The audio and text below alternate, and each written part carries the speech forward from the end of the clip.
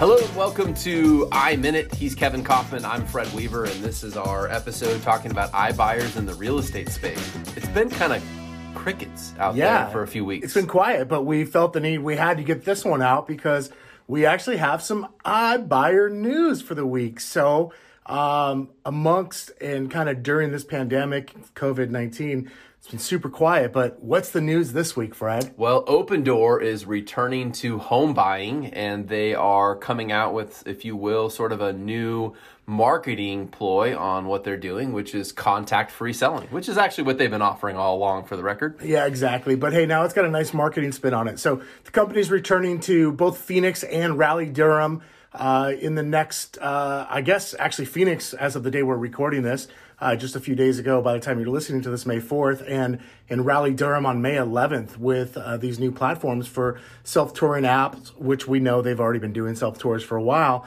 But cool, they seem to be the first ones jumping back into it. I wonder if we're going to see Zillow and OfferPad hop back into the pool next. Yeah, it's funny. I made a comment this morning that I felt like we had settled into the new norm, even though I still expect there to be changes and things like that in the way we act and behave over the next few months or maybe for the rest of the year.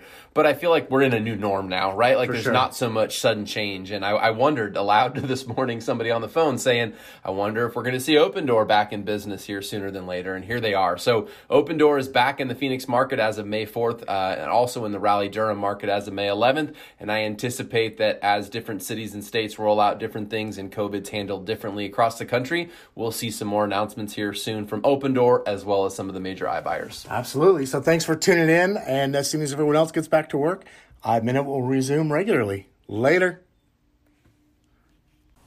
I hope you enjoyed today's episode.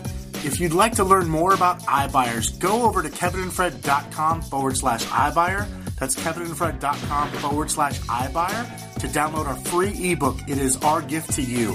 Already have your iBuyer ebook? Head on over to iRealEstatePro.com for their amazing certification. Kevin and I both have gone through their coursework, led by Dan Noma and Kenny Klaus, who credit a lot of what we've learned to iRealEstate Pro. Visit iRealEstatePro.com and use the code KF2020. Again, KF2020.